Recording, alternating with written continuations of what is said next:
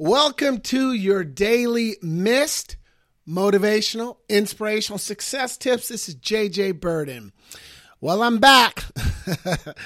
Okay, I didn't share a daily miss the last 2 weeks because I've been traveling. I've been on the road, and September is going to be nuts for me. It's a big part of the speaking industry, September and parts of October.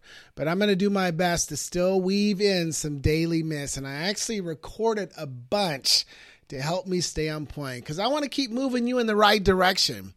I have a lot more subscribers. I see the different countries too where their subscribers are coming from.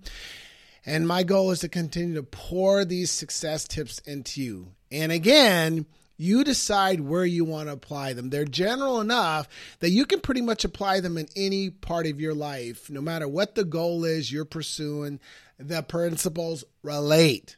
Health goals, business goals, family goals, personal goals, athletic goals, goals. Utilize these and figure out where you can best implement them. So today I woke up talking about positivity. I saw a great post the other day by Justin Sua, and I shared that on my social media posts, and I want to just read it here too. But before, you've probably, if you've been following the Daily Miss, you've heard me talk about positivity many times. I had to scroll back through my podcast, and I noticed that episode 142, you might want to write this down, episode 142, 130, 64, and 4 has something about being positive. It is a mantra that was drilled into my head at the age of 15 by my track coach and personal trainer, Von Ray Johnson, and it just became one of my guiding principles ever since.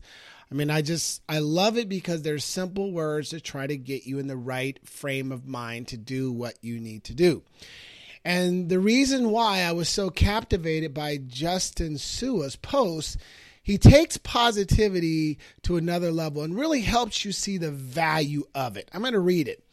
Positivity is not about slapping a smile on your face, ignoring the reality of a situation, and assuming that everything is always awesome.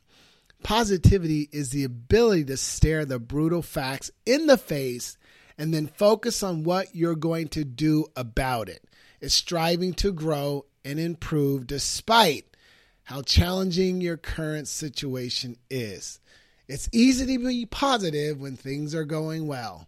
It's crucial to be positive when things aren't going well.